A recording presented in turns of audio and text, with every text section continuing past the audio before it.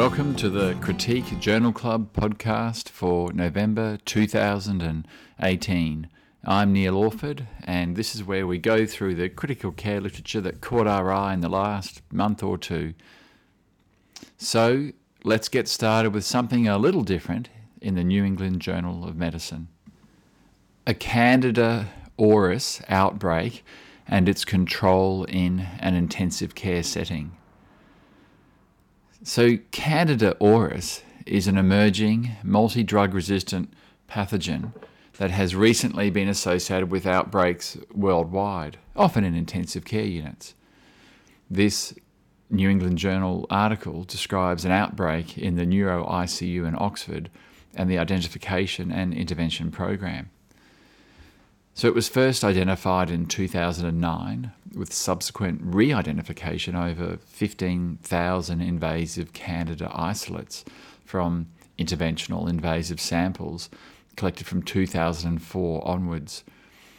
And they identified 4 isolates and supported the emergence of Candida auris occurring. So the introduction of this article discusses the difficult to explain scenario of a relatively old species causing simultaneous newly recognised disease among patients worldwide. The theories for this include changes in the natural environment, changing antifungal prophylaxis and treatment, and changing approaches to diagnosis and to the identification of species, or changes in healthcare environments. After an outbreak in 72 patients in a cardiothoracic ICU near London in 2015, the Oxford NHS Trust performed a look-back exercise and identified 9 patients colonised or infected with Candida auris, 8 of whom had been in the Neuro ICU. As a result, routine screening for this isolate began in October 2016. This included 3 times a week sampling from the ICU and neighbouring neuro ward and whole genome sequencing. So what did they find? In terms of cases, these were identified as not having Candida auris prior to ICU admission. So 70 patients were identified as colonised or infected with the Candida auris between February 15 and August 17, with a median ICU length of stay of 8 days prior to positive culture. Invasive infection occurred in 7. 1 patient died, although this occurred over 200 days after the last isolate, so there were no deaths attributable to Candida auris. In terms of screening, 900 patients had 2,780 patient days and 62 patients returned a positive swab. Acquisition rate was 2.9 cases per 100 Neuro ICU days. In terms of controls, these were patients who had never been colonised or infected with C. auris and were admitted to the Neuro ICU before they had 1 or more negative screens. After multivariate analysis, the risk of infection initially increased with ICU length of stay before declining with longer stays. The risk of colonisation was greatest in association with high normal to moderately elevated neutrophil counts. The risk of colonisation or infection was associated with any skin surface auxiliary temperature monitoring with the use of reusable probes. There was an odds ratio of 6.8 for that, and these temperature probes were used in 57 or 86% of the cases. Systemic fluconazole treatment was associated with an increased risk, although that was only in 3 cases that antifungal agents were given prior to colonisation or infection. Environmental screening and infection control response. Candida auris was rarely detected in the general environment or the air, but was detected on reusable patient monitoring equipment like auxiliary temperature probes and pulse oximeters. In terms of antifungal susceptibility testing, there was 100% resistance to fluconazole, 98% to Vori, 90% resistant to posaconazole, and 18% were amphotericin resistant. None were micafungin or flucytosine resistant. There was no association between case versus control and 30-day mortality. Isolation occurred initially in auxiliary sites, most frequently, and the median duration of carriage amongst patients who remained alive was 61 days. So, in summary, this paper describes the outbreak of Candida auris in a neuroscience ICU. The source appears to be attributed to persistence on reusable equipment, particularly skin surface probes. This fungus is resistant to fluconazole, voriconazole, and posaconazole, with 18% resistant to amphotericin. Although persistent, invasive infections were uncommon, and there were no deaths attributed to it.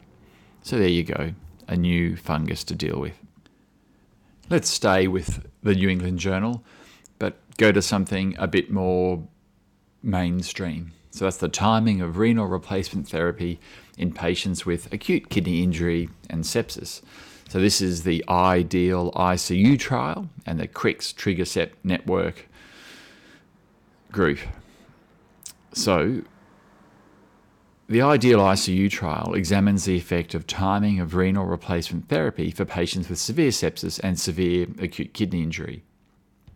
The initiation of renal replacement therapy is accepted if there are life-threatening complications of acute kidney injury, e.g. hyperkalemia or acidosis, fluid overload. However, the timing in the absence of these is less clear. In 2016, we had 2 RCTs that shed light on this. The first, Zabotchis in JAMA, single-centre 231 patients, for adult patients who needed to have either both or all of stage 2 AKI, an N-Gale of greater than 150 nanograms per mil, and severe sepsis or vasopressors or catecholamines or fluid load overload or a SOFA score greater than 2. That was the inclusion criteria. And they got early CRRT within 8 hours versus delayed, which was initiated within 12 hours of stage 3 AKI. In practice, the timing of CRRT post-enrollment was 6 hours versus 25 hours in this study. In the early group, 100% got it, and in the delayed group, 91% ended up receiving renal replacement therapy. The primary outcome was mortality at 90 days, which was 39% in early versus 54.7% delayed, and that was significant. The early group recovered renal function more quickly, 9 versus 25 days, had shorter hospital stay of 51 versus 82 days, but no difference in their need for renal replacement therapy after day 90. That was a positive study for early renal replacement therapy. The second was the Akiki trial in the New England Journal in 2016, and this prospective multi-centre RCT enrolled 620 ventilated catecholamine requiring patients with severe AKI and no life-threatening renal failure indication to immediate versus delayed renal replacement therapy. The early group was commenced in a median of 4.3 hours after stage 3 AKI, and the delayed group was 57 hours, and half of the delayed group didn't actually need renal replacement therapy, and a lot of it was intermittent hemodialysis, not continuous. The primary outcome was 60-day survival, and it was no different, about 49% in both. CLABSI was higher in the early group, diuresis occurred earlier in the delayed group, and the number of days free of renal replacement therapy was increased in the delayed group. And there was no difference in ventilator-free days, ICU and hospital length of stay, or renal replacement therapy dependence. So 2 very different outcomes from the 2 studies in 2016, with similar entry criteria and mortality rates, different primary endpoints at 60 versus 90 days. The time to delayed renal replacement therapy was different. It was 25 versus 57 hours in the 2 studies. The modes were different, continuous versus predominantly intermittent. And the proportion that didn't receive renal replacement therapy in the delayed group were different, 9 versus 50%. So did the first study just show a treatment benefit because they used continuous renal replacement therapy, because they gave delayed treatment, that is, 30 hours earlier, or because over 90% of patients, of the delayed patients, received the therapy? Or is it simply it was just a single centre study and it's not reproducible? So bring on the IDEAL ICU trial. This prospective multi-centre randomised controlled trial of patients with early stage septic shock, severe AKI, without life-threatening complications related to their AKI, were randomised to renal replacement therapy either within 12 hours, that's early, versus delayed, which was 48 hours if renal recovery had not already occurred. The trial was stopped early for futility after the second planned interim analysis. A total of 488 patients underwent randomisation. There was no significant between-group differences in the characteristics at baseline. The primary outcome was death at 90 days, and that was 58% in the early group and 54% in the delayed group. In the delayed strategy group, 40% or 38% did not receive renal replacement therapy. 30% was due to recovery, 8% died, 1% other reason. And the median time to renal replacement therapy was 7.6 hours in the early group and 52 hours in the delayed group. In terms of secondary outcomes, delayed strategy was associated with an increase in renal replacement therapy free days, and there was no difference in fluid balance. So overall, in a homogeneous population of patients with severe AKI in the early phase of septic shock, the initiation of early renal replacement therapy was not associated with improved 90-day mortality or secondary outcomes compared to delayed renal replacement therapy. Delayed renal replacement therapy did result in 38% of patients not requiring renal replacement therapy. The authors provide a good last word. Risk of death is not increased if renal replacement therapy is postponed for at least 48 hours, as long as care is taken to identify patients in whom criteria for emergency renal replacement therapy are likely to be met. Okay, let's stay with the big hitting articles in New England Journal. So now we've got the Target study, one which many of us in Australia and New Zealand have been waiting for. So this is energy dense versus routine enteral nutrition in the critically ill. Should we continue to aim for caloric targets in critically ill patients based on the recommendation that energy intake match energy expenditure in order to prevent cumulative energy deficits? Particularly with the knowledge that we don't achieve this, that is, due to feed intolerance, fasting, procedures, etc., we deliver less than 60% of this target. The Target trial sets out to answer this. This multi-centre, double-blind RCT randomised 4,000 adult patients receiving mechanical ventilation in 46 Australian and New Zealand ICUs. So they were randomised to energy dense versus routine enteral nutrition. So energy dense was 1.5 kilocalories per mil and routine was 1 kilocal per mil. And they all got a dose of 1 mil per kilo ideal body weight per hour. And that was commenced within 12 hours of initiation of nutritional support and continued for up to 28 days while the patient was in ICU. The difference in calories in the enteral feeds was made up by an increase in fat and carbohydrate with similar protein density. So they got the same volume of feed. It was just the makeup of the feed changed in the energy dense with more fat and carbohydrate. At baseline, the groups were well matched. About 70% were medical. There was clear treatment separation. The volume of nutrition enterally provided was similar, but the energy dense received more calories than the routine. So it was 1,863 versus 1,260 calories, which is what you'd expect, about 50% more, because that's what was in the feed. Overall calorie delivery from trial and non-trial sources was 30 kilocalories per kilo per day in the energy-rich group versus 22 kilocalories per kilo per day in the routine group, with similar protein delivery of 1 gram per kilo per day. Estimates of daily calorie requirements were available for 65% of the patients in the trial, and enteral nutrition was delivered 103% of the estimate requirements in the energy-dense group versus 70% in the 1 kilocal group. The primary outcome was day 90 mortality, and this was not different. 26.8% in the energy-dense group versus 25.7% in the routine group. The relative risk was 1.05, p-value 0.4.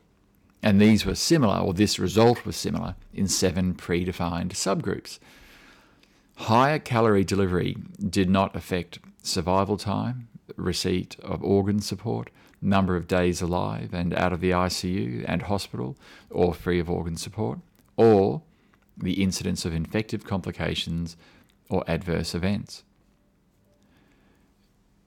The routine feed, or the standard feed, was associated with a smaller median largest GRV, 180 versus 250 mils, less regurgitation and vomiting, 16 versus 19%, less pro-motility use, 39 versus 47%, and less insulin use, 0 versus 3 units per day.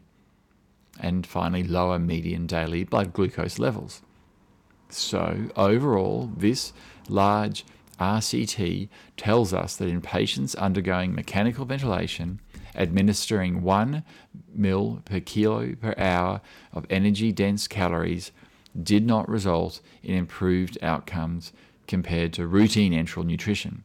In practical terms, delivery of 70% of estimate energy requirements, or 22 kilocalories per kilo per day, by prescribing routine enteral nutrition as 1 ml per kilo per hour results in the same outcome as delivery of 100% of the estimate of energy requirements using energy-dense nutrition. In addition, routine nutrition is perhaps simpler with lower gastric residual volumes, prokinetic and insulin use, although there is no proven clinical benefit. So what we don't know is if delivering 70% of the energy target with energy-dense nutrition at a lower rate makes any difference. And we don't know still if altering the protein would have made a difference. So this is a great study, an important addition to the literature, and you should read it. The next big hitting study published in the New England Journal was the SUP-ICU trial group's pantoprazole in patients at risk for gastrointestinal bleeding in the ICU.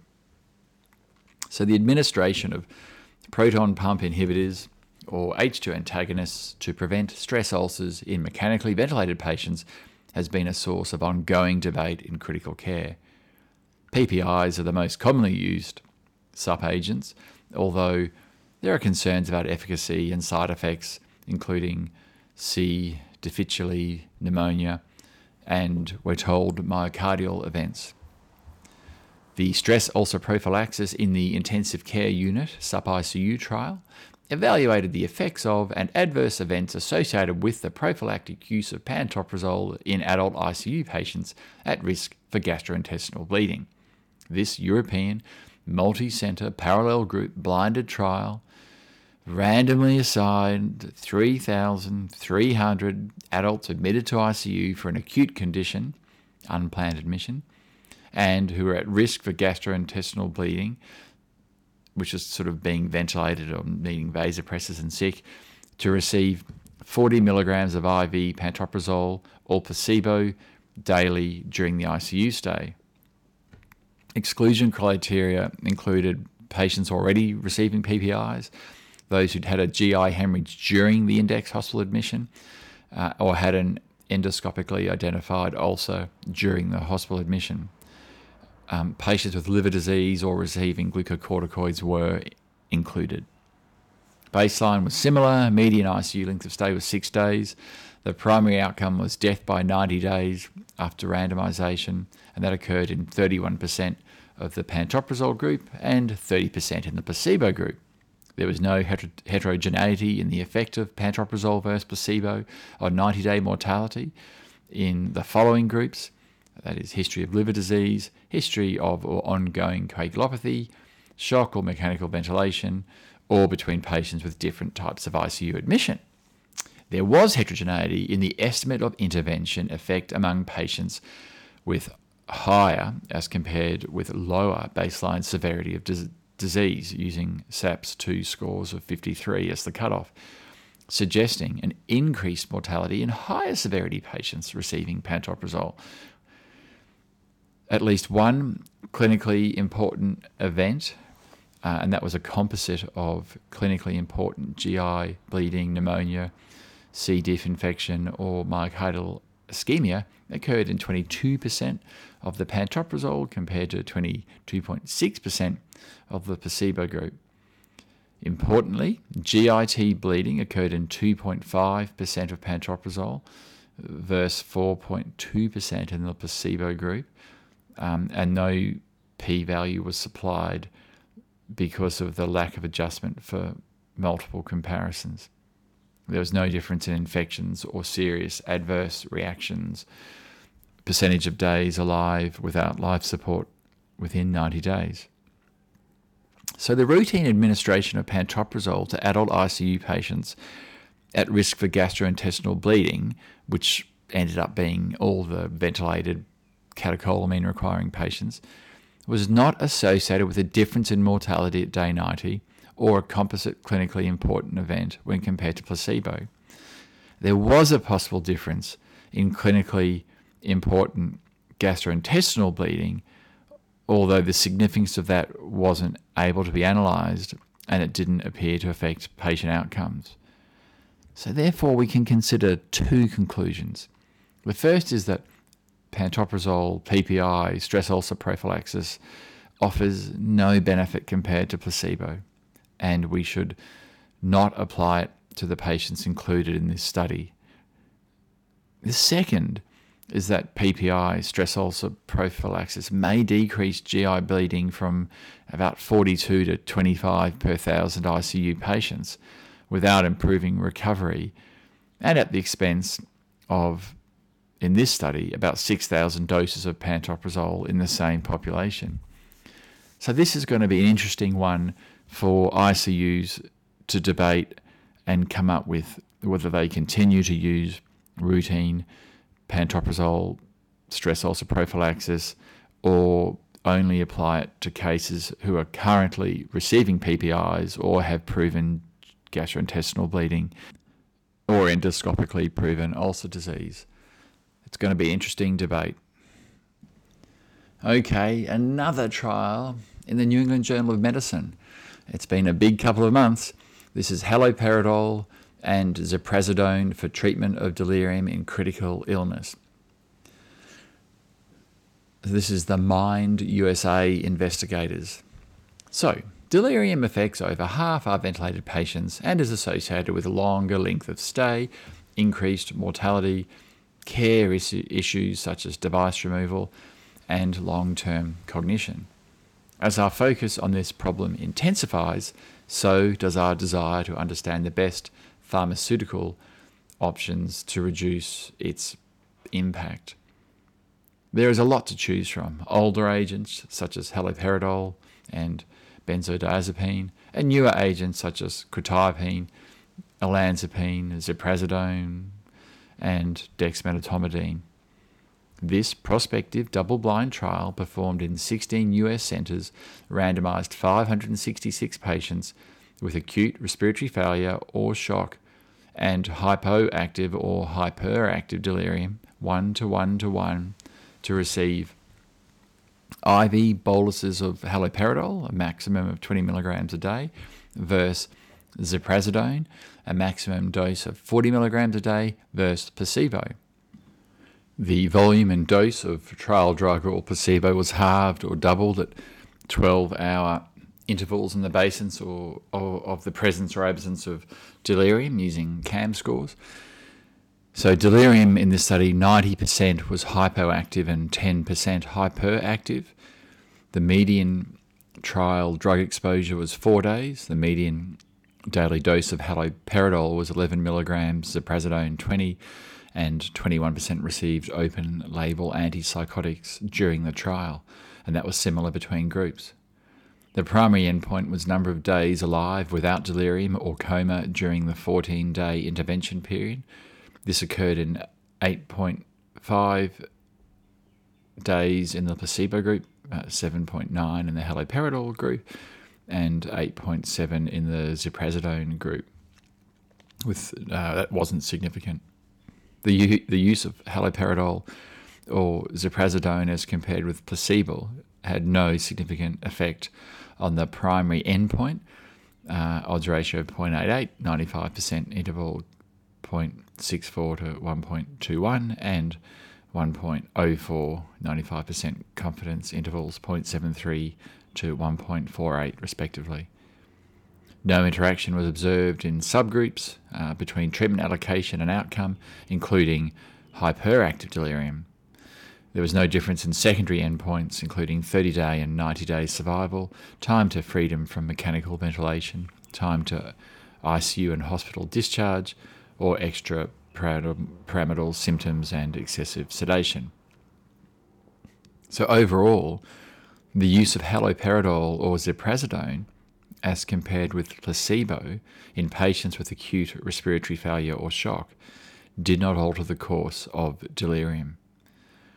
Now, this was predominantly hypoactive delirium, so it's a hypoactive delirium study, which means there may be effects in the hyperactive delirium group that weren't analysed adequately in this study. Can we really treat delirium with placebo and expect only 20% of delirious patients will receive open-label antipsychotics or sedatives? Or is this, again, a measure of the nature of the study being a hypoactive delirium study? And finally, it would be interesting to know the long-term psychological and cognitive comparisons between the groups. Still, it's interesting. Okay, let's move to JAMA for the POLAR study. This is the effect of early sustained prophylactic hypothermia on neurological outcomes among patients with severe traumatic brain injury from the ANZICS clinical trials group. So does early prophylactic hypothermia improve long-term neurological outcome in patients with severe TBI? The Eurotherm trial reported late rescue hypothermia for patients with elevated ICP was associated with harm. A 2007 meta-analysis suggested that decreased mortality and long-term neurological benefit were associated with prophylactic hypothermia after severe TBI and provided a low-grade recommendation for clinical use. The only RCT with 392 patients reported no benefit. So this multinational randomized trial of 511 adult patients with severe TBI, GCS less than 9, which excluded patients with a systolic blood pressure of less than 90 or a heart rate greater than 120 or suspected uncontrolled bleeding or a GCS of 3, randomized patients to early prophylactic hypothermia or normothermia.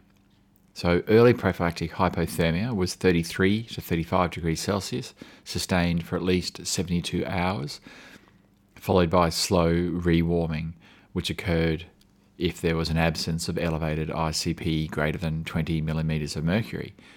This was initiated in both the out-of-hospital and ED settings by patient exposure, a bolus of up to 2 litres of IV ice-cold saline, and surface cooling wraps once the patient was in the ED.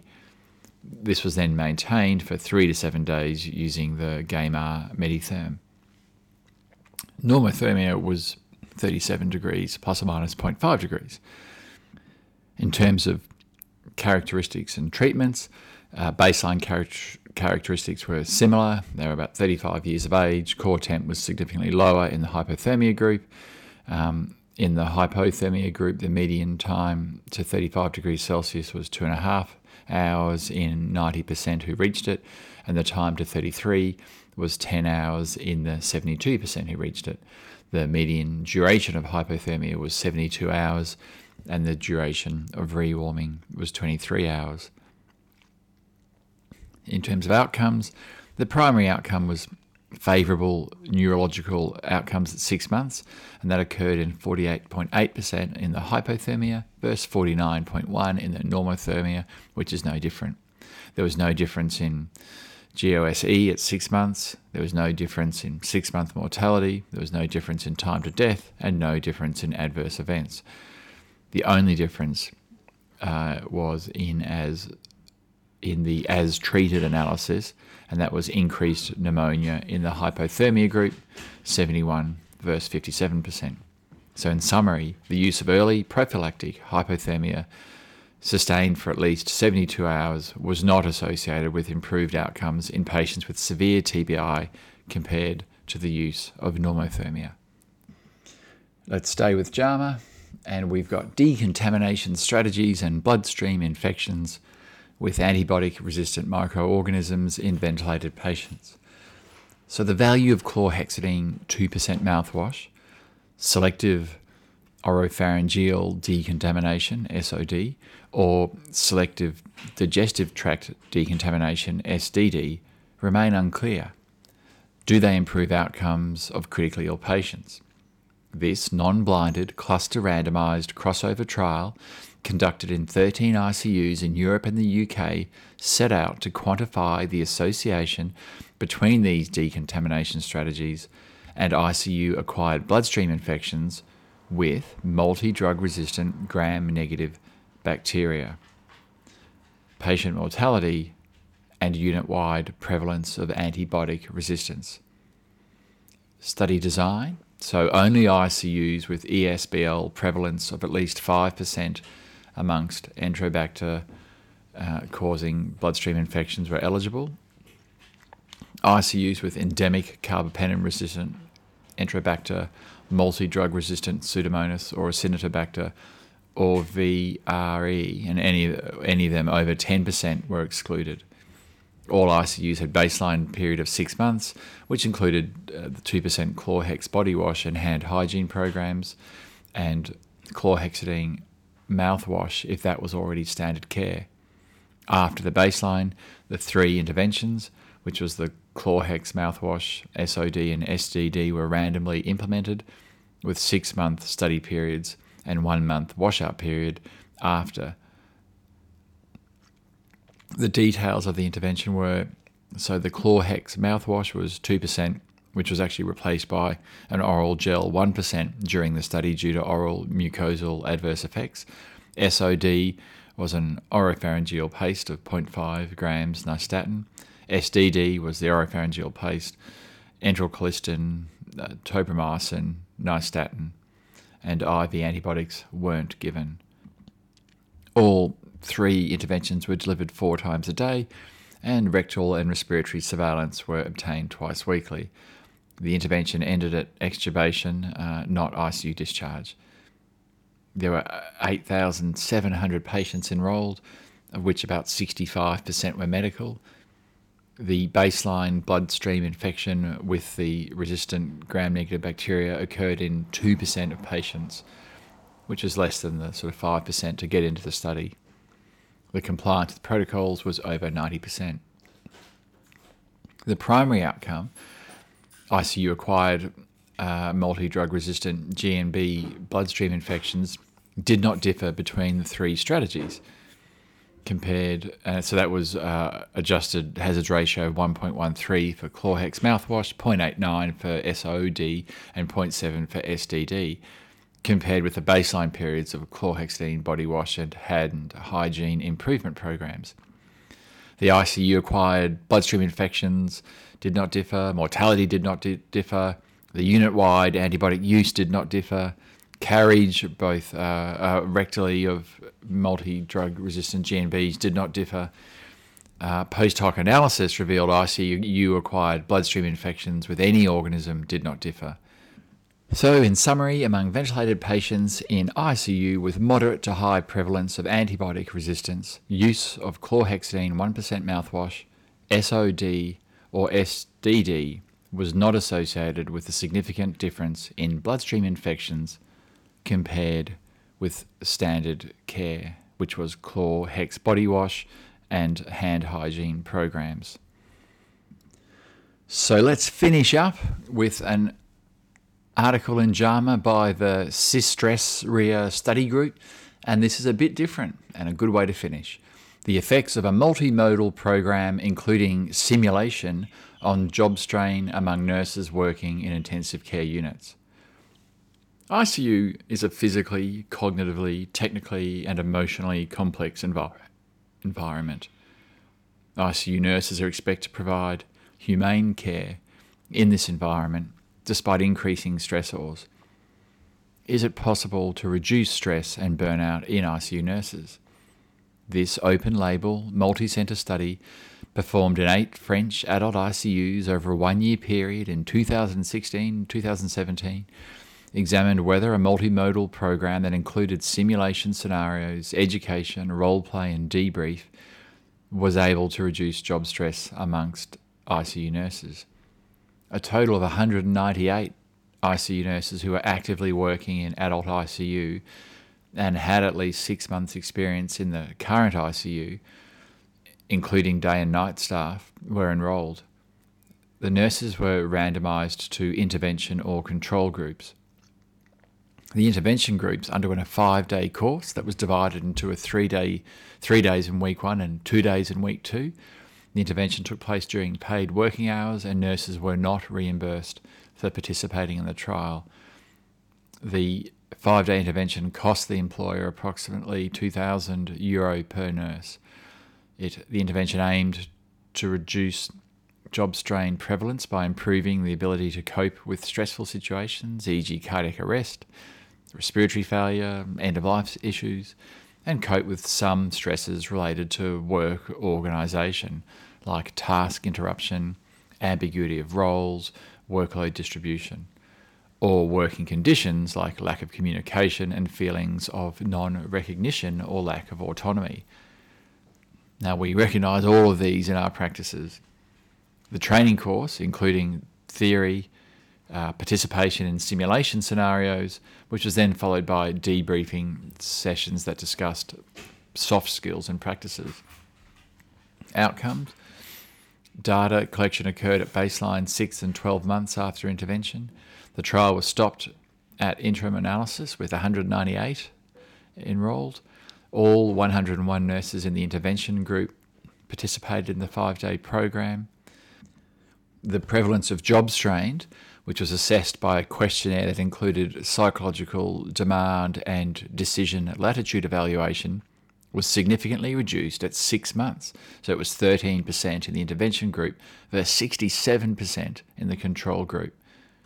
These differences in job strain persisted at 12 months.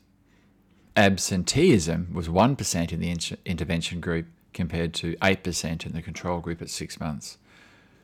So in summary, a 5-day multimodal program for ICU nurses that included simulation education, role play and debrief was associated with reduced job strain at 6 and 12 months compared to nurses who did not receive this program.